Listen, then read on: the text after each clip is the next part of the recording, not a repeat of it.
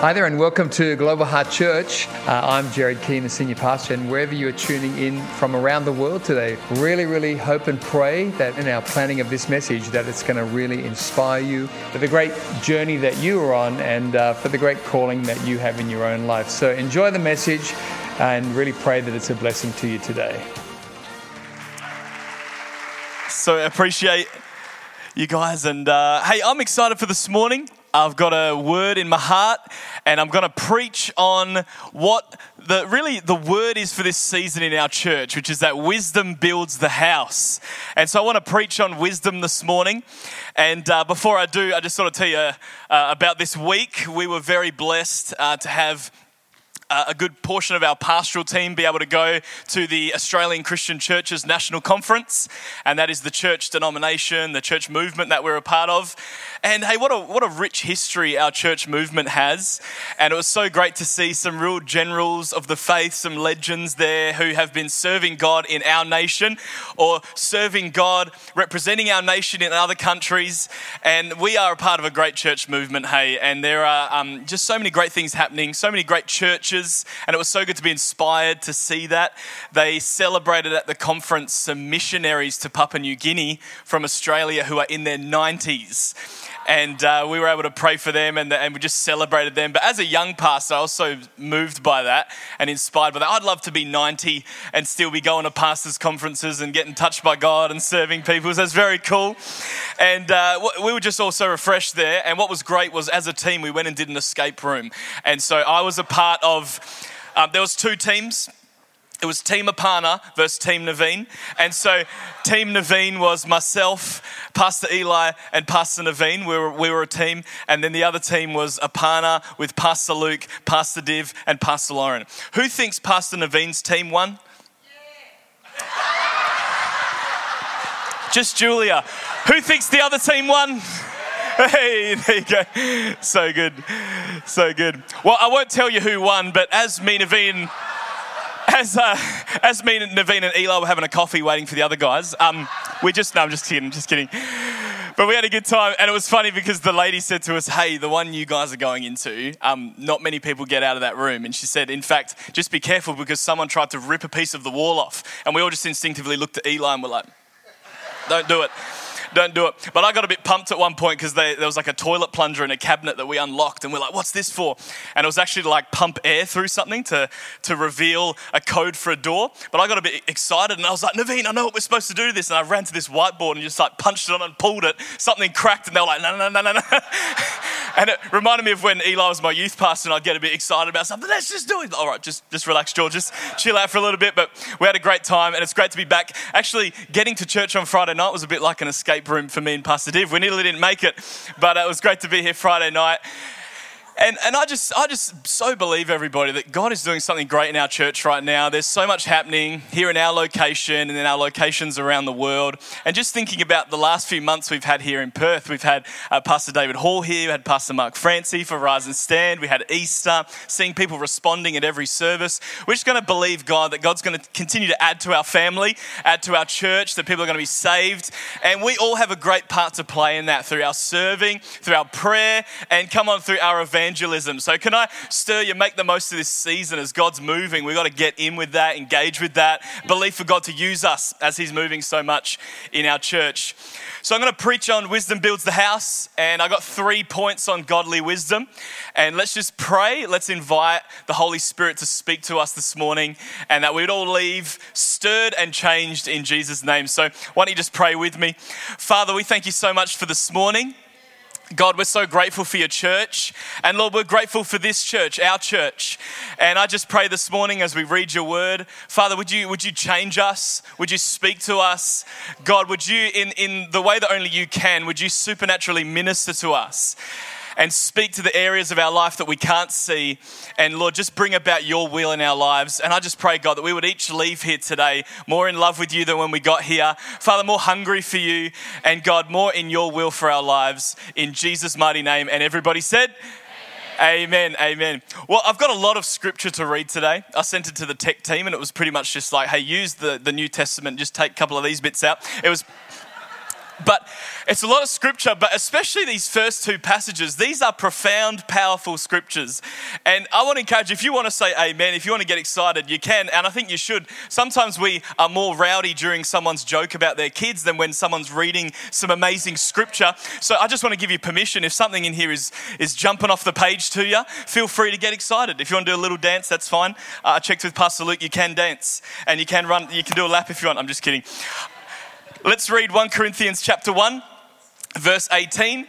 And just the title of this chapter will get you jacked. It's Christ crucified is God's power and wisdom. That's what the Bible calls it. So 1 Corinthians 1, verse 18, it's going to come up on the screen for us. It says this: "For the message of the cross is foolishness to those who are perishing, but to us who are being saved, it is the power of God. For it is written, I will destroy the wisdom of the wise, the intelligence of the intelligent I will frustrate." Verse 20, "Where is the wise person? Where is the teacher of the law? Where is the philosopher of this age? Has not God made foolish the wisdom of the world? For since in the wisdom of God the world through its wisdom did not know him, God was pleased through the foolishness of what was preached to save those who believe. Jews demand signs and Greeks look for wisdom, but we preach Christ crucified, a stumbling block to Jews and foolishness to Gentiles. But to those whom God has called, both Jews and Greeks, Christ the power of God and the wisdom of God. For the foolishness of God is wiser than human wisdom, and the weakness of God is stronger than human strength." How good is this? Verse 26, "Brothers and sisters, think of what you were when you were called. Not many of you were wise by human standards. Not many were influential. Not many were of noble birth.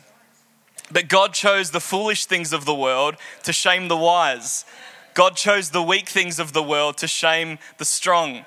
God chose the lowly things of this world and the despised things and the things that are not to nullify the things that are, so that no one may boast before him. It is because of him that you are in Christ Jesus, who has become for us wisdom from God. That is our righteousness, holiness, and redemption. Therefore, as it is written, let the one who boasts, boast in the Lord." You know what's so interesting? Like, this is just such an opposite of our culture, such an opposite of what the world thinks. Even I think at the start where it says, where is the wise person? Where is the teacher? Where is the philosopher? That's half the people on YouTube. They're like, I'm the wise person, the philosopher, the teacher. Come and listen. Let's read 1 Corinthians chapter 2, so a little later. 1 Corinthians 2 verse 1. "And so it was with me, brothers and sisters, when I came to you, I did not come with eloquence or human wisdom, as I proclaimed to you the testimony about God. For I resolved to know nothing while I was with you except Jesus Christ and him crucified. I came to you in weakness with great fear and trembling. My message and my preaching were not with wise and persuasive words, but with a demonstration of the Spirit's power, so that your faith might not rest on human wisdom, but on God's power." Woo! Verse 6, "We do, however, speak a message of wisdom among the mature, but not the wisdom of this age. Not the wisdom of this age or of the rulers of this age who are coming to nothing. No, we declare God's wisdom, a mystery that has been hidden and that God destined for our glory before time began. None of the rulers of this age understood it." This is such an interesting verse. "For if they had, they would not have crucified the Lord of glory. However, as it is written, what no eye has seen, what no ear has heard, and what no human mind has conceived, the things God has prepared for those who love him." Woo! I honestly thought someone was going to do a lap, but that's all right. Maybe in the 10:30. But hey, wisdom builds the house. God is wanting to build in your life, and God is wanting you to partner with him in building something great.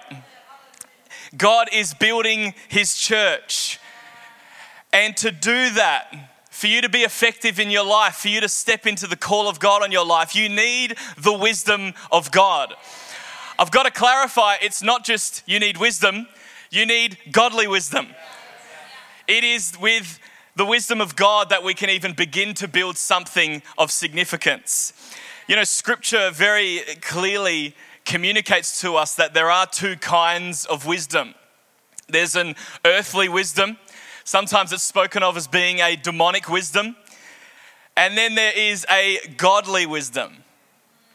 Church, we need to not be deceived. There is a whole lot of earthly wisdom being celebrated right now as wisdom. If we're not careful, we can value garbage earthly wisdom more than the wisdom of the Word of God. We need to value God's Word and its wisdom more, pursue that more. We need to apply and use the wisdom of God's Word more. We need to not come under the earthly counterfeit nonsense that is out there. And so a good question is, who gets to decide what is wise? I would suggest the creator of the heavens and the earth, the Alpha and Omega, and he actually released a really good book which has a lot of his teachings in it, which within it contains his infinite eternal wisdom. How's this for a wise quote? It's on one of those pictures where it's black and white with like a nice tree. It says, trust yourself. You know more than you think. Believe in your instincts. What a load of garbage. You know what's so interesting though is if we're not careful, we find ourselves reading those things online going, Or someone says this, they'll say, listen to your heart, stay true. Wisdom, words of wisdom, words of nonsense. The Bible tells me not to listen to my heart, to tell me to not do things that work best for me. It tells me not to believe in my own instincts, but to believe in God. To say that I don't know more than what I actually think I know. I know nothing. Sorry if you wanted some encouragement this morning. Wisdom comes from God. Proverbs 1:7 tells us that the fear of God is the beginning of wisdom. The fear of God being a reverence and honor, a surrender, a submission to Him. And James 1 verse 5 tells us that if any of you lacks wisdom, ask God who gives it liberally. Who lacks wisdom? Come on, everybody in here. You know, James chapter 3 verse 13 says, who is wise and understanding among you? Anybody? Okay, that's good.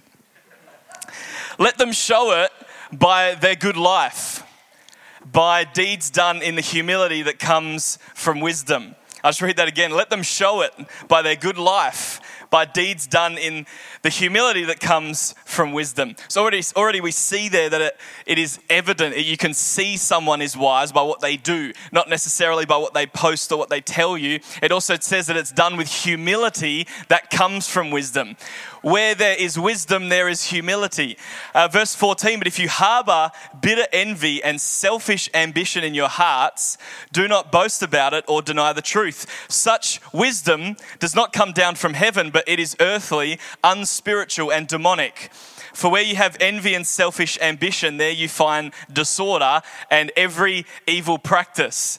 Verse 17, here's some good news. But the wisdom that comes from heaven is first of all pure, then peace-loving, considerate, submissive, full of mercy and good fruit, impartial and sincere. Peacemakers who sow in peace reap a harvest of righteousness. Everybody, wisdom is evident. You can see wisdom in somebody's life if you're looking for the right fruit.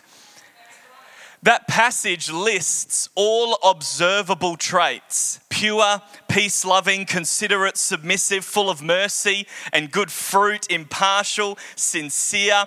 And again, is that not the antithesis of what the world deems wise? We would say someone who's self-made, ambitious, cutthroat, hustling, cunning, tucked away working, an alpha. This is the opposite. It's completely the opposite. You know, it talks about having good fruit. Good fruit, at least, is observable. But at best, it's tangible and even measurable.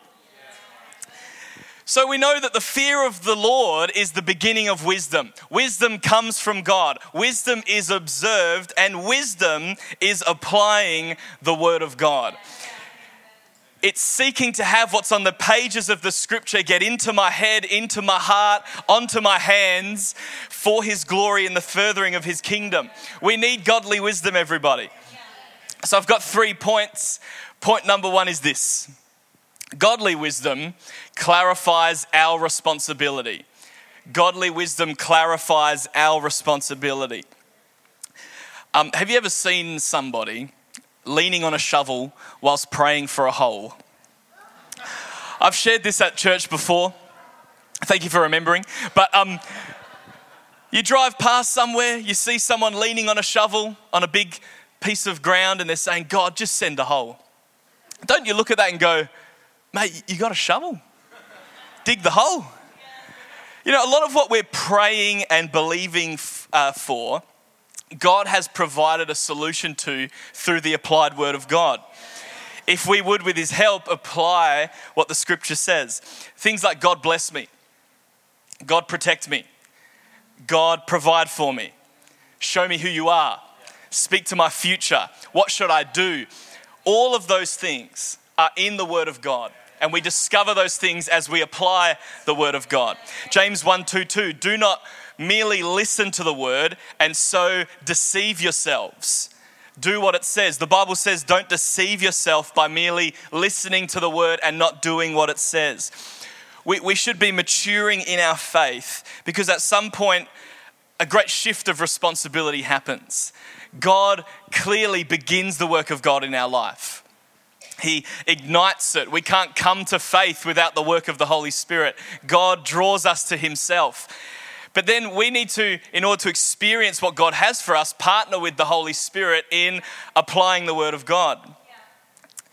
You know, when I'd first put my faith in Jesus as a 12-year-old in 2005, I needed someone to text me every day, a scripture, a prayer, how you doing? I needed a youth leader, not to ask if I needed a lift. I needed one to just rock up at my house. And just a quick newsflash, I'm the pastor's kid. I needed all of that stuff. I needed great help at the beginning of my faith journey. I needed someone to not just read me a scripture, but tell me what it meant and then to tell me what to do about it. But at some point in my faith journey, I needed to start to expect more from myself. I needed to grow and develop and mature in my faith in Jesus. And this thought of maturing brings us back to leaning on a shovel whilst praying for a hole. We can, if we're not careful, everybody, expect a lot from God and nothing from ourselves. When in fact, God in his grace and his wisdom has given us a great many things to do to see what it is that we're believing for. And it's a little bit like the concept of the miracle man, which is very popular in the church and it's very dangerous, which is this idea that I'll just live in chaos and sin. I won't read my Bible. I'll just go to church. I'll get a nice suit on and go. And the miracle man will wave his magic wand. No, it's not literally a magic wand. Not many of them have wands. I'm sure there are. Or maybe some sort of magic item, and it's just they're gonna wave it over. The Holy Spirit's just gonna set me free in that moment, and then I go back to what I was doing, just living a chaotic life. But it's okay because Sunday's coming. I'll go back to the miracle man. That's very dangerous, and that's demonic. And we don't need the miracle man when we are applying the word of God. Because you realize that you can actually come under the miracle power of God and his spirit to help you outwork the wisdom of God. You know, God's word actually further demonstrates his love for us because it brings clarity to who we are. It brings clarity to how the world works. And it's actually a great deal of safety because without the Bible, a man could control our faith. You know, when we can't change our circumstance through the applied word of God, the word can change us. And if we would partner with God in that, we can see a great change in our life. You know, things like prospering, flourishing, can often have a whole lot more to do with our behavior than our circumstances. You know, God wanting us to prosper doesn't mean that challenges won't come and that in all seasons, at all times, everything's going off. Because we actually need challenges, everybody. And sometimes we need to be smack bang in a storm to actually be in the will of God for our lives. But a whole lot less of those things will be self-inflicted when we live according to the word of God. 1 Kings 2 verse 3, it says, and observe what the Lord requires. Walk in obedience to him and keep his decrees and commands, his laws and regulations as written in the law of Moses. Do this so that you may prosper in all you do and wherever you go. You know, we don't need to live out all of the law for salvation, but certainly to experience the best of what God has for us, we've got to get under the Word of God. Proverbs 13:21 says, adversity pursues sinners, but the righteous will be rewarded with prosperity. You know, we've been made righteous in Christ, but it's up to us now to live that out by the grace and empowerment of the Holy Spirit. And living according to the Word of God positions us to prosper. I'll give you a couple of examples. The Bible tells us to let your yes be yes and your no be no. The Bible tells us to be quick to forgive. It says if anything causes you to sin, cut it out of your life. It encourages you to do everything as though you were doing it for God. The Bible encourages us to live within our means. The Bible tells us a good man leaves an inheritance for his children. This affects how you steward your finances. The Bible tells us to pay our taxes. The Bible tells us to pray for our enemies. And the Bible tells us to live a life of service to others. That's just some low-hanging fruit, where if you do those things, even just in your finance, you won't have to rebuke the devil nearly half as much. You won't need the miracle man because you're living within your means, you're paying your taxes, you're saving money for your children, you're letting your yes be yes and your no be no. You're doing everything as though it was for God. It's so funny. I think we've got to be careful in the church that prosperity doesn't become a dirty word. It's not a dirty word. The Bible tells us if you honor the word of God that your life will prosper. It doesn't mean you're going to have 9 jet skis and a gold Hummer. But what it does mean is that if you pay your taxes, live within your means, work hard, do everything as though you're doing it for God, very quickly you just find you live a good life.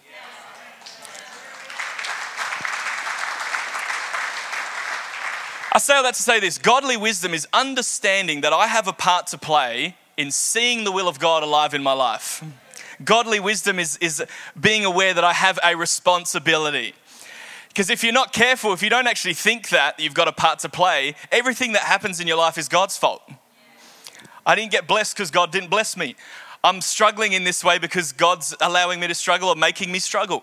You got to realize, guys, that God has given you some ability, some control over your life in the sense that your choices have an influence on your life. We need to partner with God and His Word.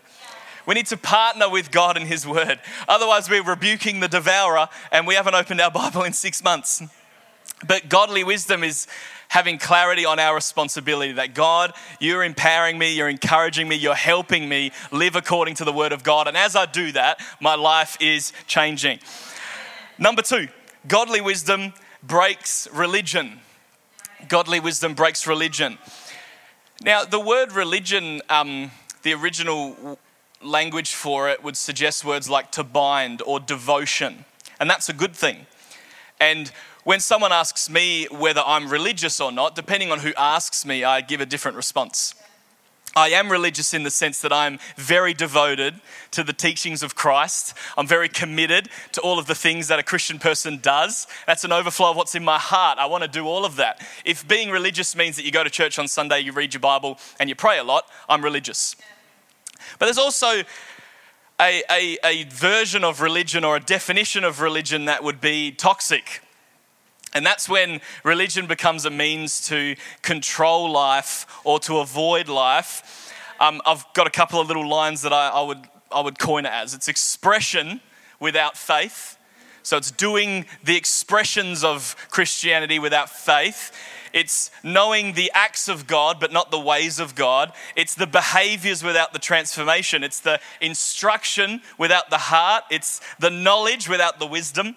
It's the use of God for your own gain. It's your use of the church for your own gain. It's using the teachings of Christ to hurt rather than to heal. It's going through the motions. It's doing what a Christian does without being what a Christian is. That's the religion I'm talking about. And godly wisdom will break that religion. 1 Timothy 1 verse 3 says this: "As I urged you when I went into Macedonia, stay there in Ephesus so that you may command a certain people not to teach false doctrines any longer, or to devote themselves to myths and endless genealogies." Such things promote controversial speculations rather than advancing God's work, which is by faith. The goal of this command is love, which comes from a pure heart and a good conscience and sincere faith. Some have departed from these and have turned to meaningless talk. They want to be teachers of the law, but they do not know what they are talking about or what they so confidently affirm. We know that the law is good if one uses it properly. We also know that the law is made not for the righteous, but for lawbreakers and rebels, the ungodly and sinful, the unholy and irreligious, for those who kill their fathers or mothers, for murderers, for the sexually immoral, for those practicing homosexuality, for slave traders and liars and perjurers, and for whatever else is contrary to the sound doctrine that conforms to the gospel concerning the glory of the blessed God, which he entrusted to me. Meaningless talk hindering the advancing of the gospel by faith. Meaningless talk. But what it's suggesting is meaningless talk that is taking priority over doing what God has asked us to do. I'll give you some examples. We're going to land the plane. You might be like, what's going on? I'm going to land the plane. Me and Bianca were at the shops one day, and this man who had left our church a long time ago, and I know him, and I knew that he wasn't in church at all at this time. So we see him at the shops, and he flags me down, and he didn't say, hey, how you doing? How are you, Jordan? Haven't seen you in a few years. How's church? He didn't say anything like that. He just said, hey, the Euphrates river's dried up. And I said, sorry? Said, the Euphrates river has dried up. Christ's coming back. What do you think? And I looked at Bianca, I said, well, I'm ready to go. And then I said to him, are you ready? And he didn't have an answer. He's like, well, there's a whole lot of other stuff that's got to happen first, and there's got to be this, that, and the other, and wars, and this, that, and rumors of wars, and all that kind of stuff. And I just said to him, hey, the main thing is, if the river's dried up and Jesus comes back tomorrow, are you good to go? And he was like, well, I don't know. And I thought, imagine being so into the details of end times that you're not ready for it.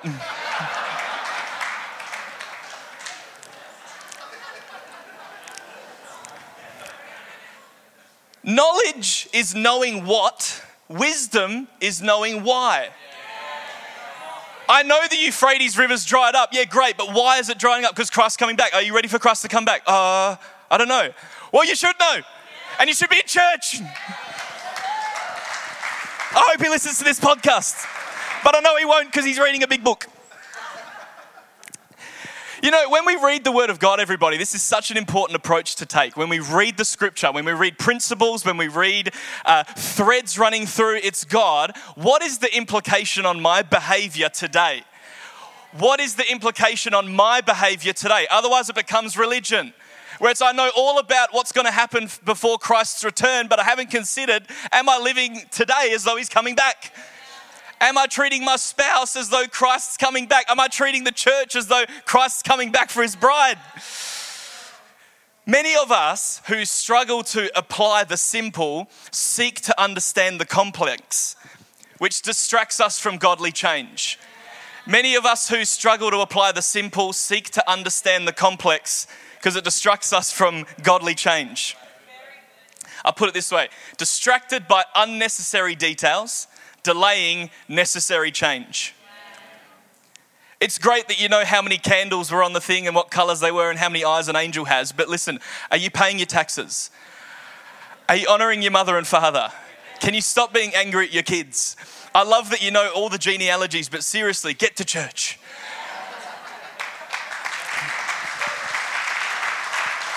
You know, many of us actually crave deep teaching, love deep teaching. I'm actually one of them. You might not believe that, but I actually love a bit of deep teaching. I am like that. But here's what we've got to be so careful to do, everybody. You've got to make sure that it runs deep into your heart and your character and your behaviour. Because depth on top without being stirred in is not depth, it's height. And you know, Milo, if anyone likes doing a good 8 scoops of Milo on the milk, it's just sitting on top. It's not in the depths yet until you really stir it in. So you can have all this head knowledge, everybody, about the Old Testament, the New Testament. You've unpacked the Torah. You've even read the Apocrypha, all that. You can read a bit of Hebrew. God bless you. But if it's just Milo on the top, unless it is seeping into your heart and your behavior. Because even deep teaching isn't deep unless it gets to your heart and your character, ultimately transforming your life. Be careful not to be high. Be deep. Some of the people talking the most about this stuff are just high. They're not deep. The ones quietly getting on with it, as the scripture suggested at the start, their lives, you can observe the wisdom. They're deep people. The Bible speaks to this as a matter of looking at my own heart first, the speck and the log. It talks about don't point out the speck in my eye when you've got a log in your own one. It's a matter of priority, of personal responsibility. What is God asking me to change? What's the low-hanging fruit in the word that I need to apply first? Before I get stuck into addressing false prophets, how am I going with unforgiveness? How am I going with pride? How is my addiction going? Before I start getting stuck into Pastor Jordan's messages. I nearly said Pastor Div, but no one gets stuck into them. They're tight. You know, we've got to be careful too, guys, because sometimes we say, that person's deep. They're into the deeper things of God. We actually drill into it and say, why do you say that? Well, because of the way they talk. Well, I would rather someone say, that guy's into the deeper teachings because of the way he lives. That's the goal. Because deep is not seen straight away. It's seen in fruit over years. And it's holistic, where Christ is not a compartment of your life. And his word has gone beyond the layers. It's gone to your soul. It's gone past your appearance. It's in your speech. It's in your family. It's changing everything.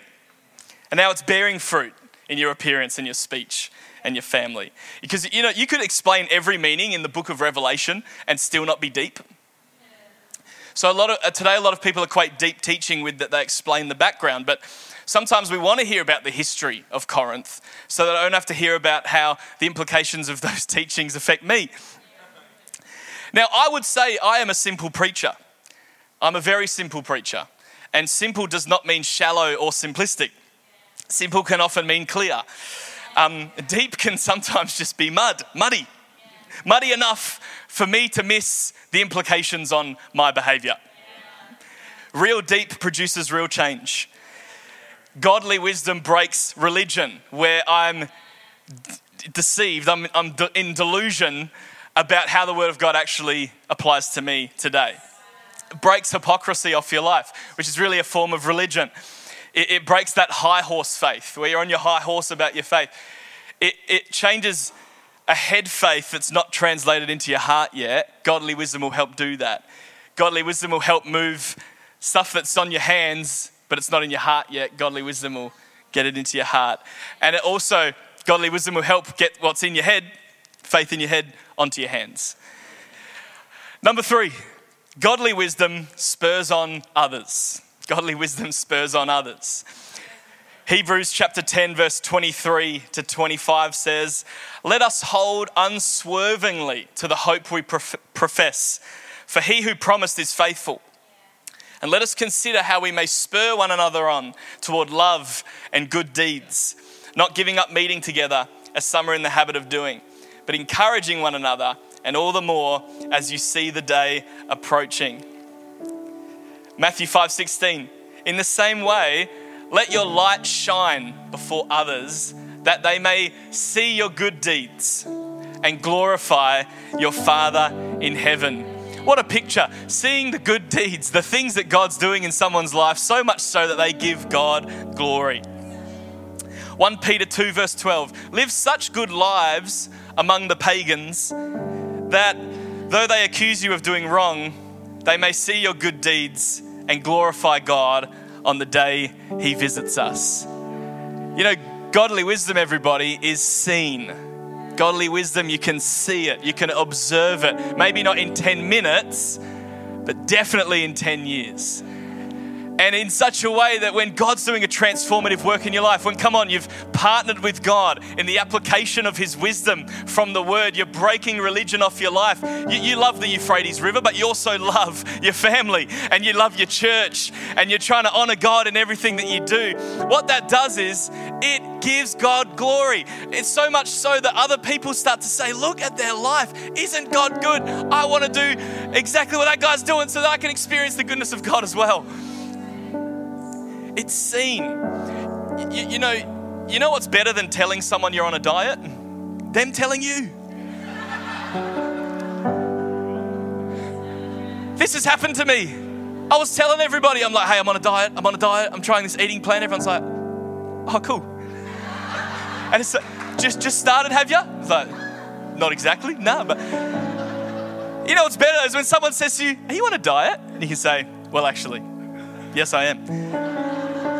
But actually I am, I'm trying to. Anyway, you know what's even better than telling someone you're wise on your Twitter? Them telling you. Because they watch you with your family and they watch you at your church and they go, you haven't posted anything in a while, but you're a bit of a legend. I've watched you for years. It spurs other people on towards good works. You know, you sometimes get people not talking. They're not big talkers. They're not trying to get online and say stuff. They're not standing up in the lobby and, making an announcement, whatever. But they have a platform of credibility because people are watching them. And their life has built a platform of credibility. And then sadly, the opposite is true, and definitely of my generation nowadays. Some people have a lot to say and no one is listening. Because people watch you before they listen to you. And they've watched you and it's not spurred them. Sadly, even today with social media, the culture there, today's pattern is I grow an audience, that gives me credibility, then I come up with what the content's going to be. It used to be, I have credibility. I've carved something out, so let me write the content and then they develop an audience. Now we're chasing an audience. We're trying to have something to say and no one is listening. It's a backwards thing, and that is earthly wisdom. I'm going to carve this out myself. I'm going to be self-made. I'm going to be cutthroat. I'm going to hustle. I'm going to get on the grind. I'm going to make it all the way to the top. I'm going to be the top dog. That's earthly wisdom, and it comes to ruin. Godly wisdom is, God, every day help me to be sincere, peace-loving. Help me to be submissive and full of mercy and patient. Help me to be someone that forgives quickly. God, may my life give you glory before I have to open my mouth. May my life give you glory before I have to post something or say something or release a book that no one asked for. God, help my life to have a platform of credibility because I'm simply applying your word. I'm applying your word. I've got clarity on my responsibility. God, help me to break religion. And Father, help my life to spur on others. Wisdom, godly wisdom, true wisdom is found in the word of God. And it starts with the fear of God, a reverence, a healthy honor, a surrender to God. At that point, and at that point only, can God begin to bring great wisdom into your life so that you can experience the life that He has for you. Christianity is not a promise of a perfect life. What it is it's a promise of eternity. It's a promise of God's presence in this life. It's a promise of God's power in this life. You will still experience challenges and pain, everybody, but you'll create a whole lot less of it yourself. When you talk about a self-made man, the only things I made myself are the messes in my life.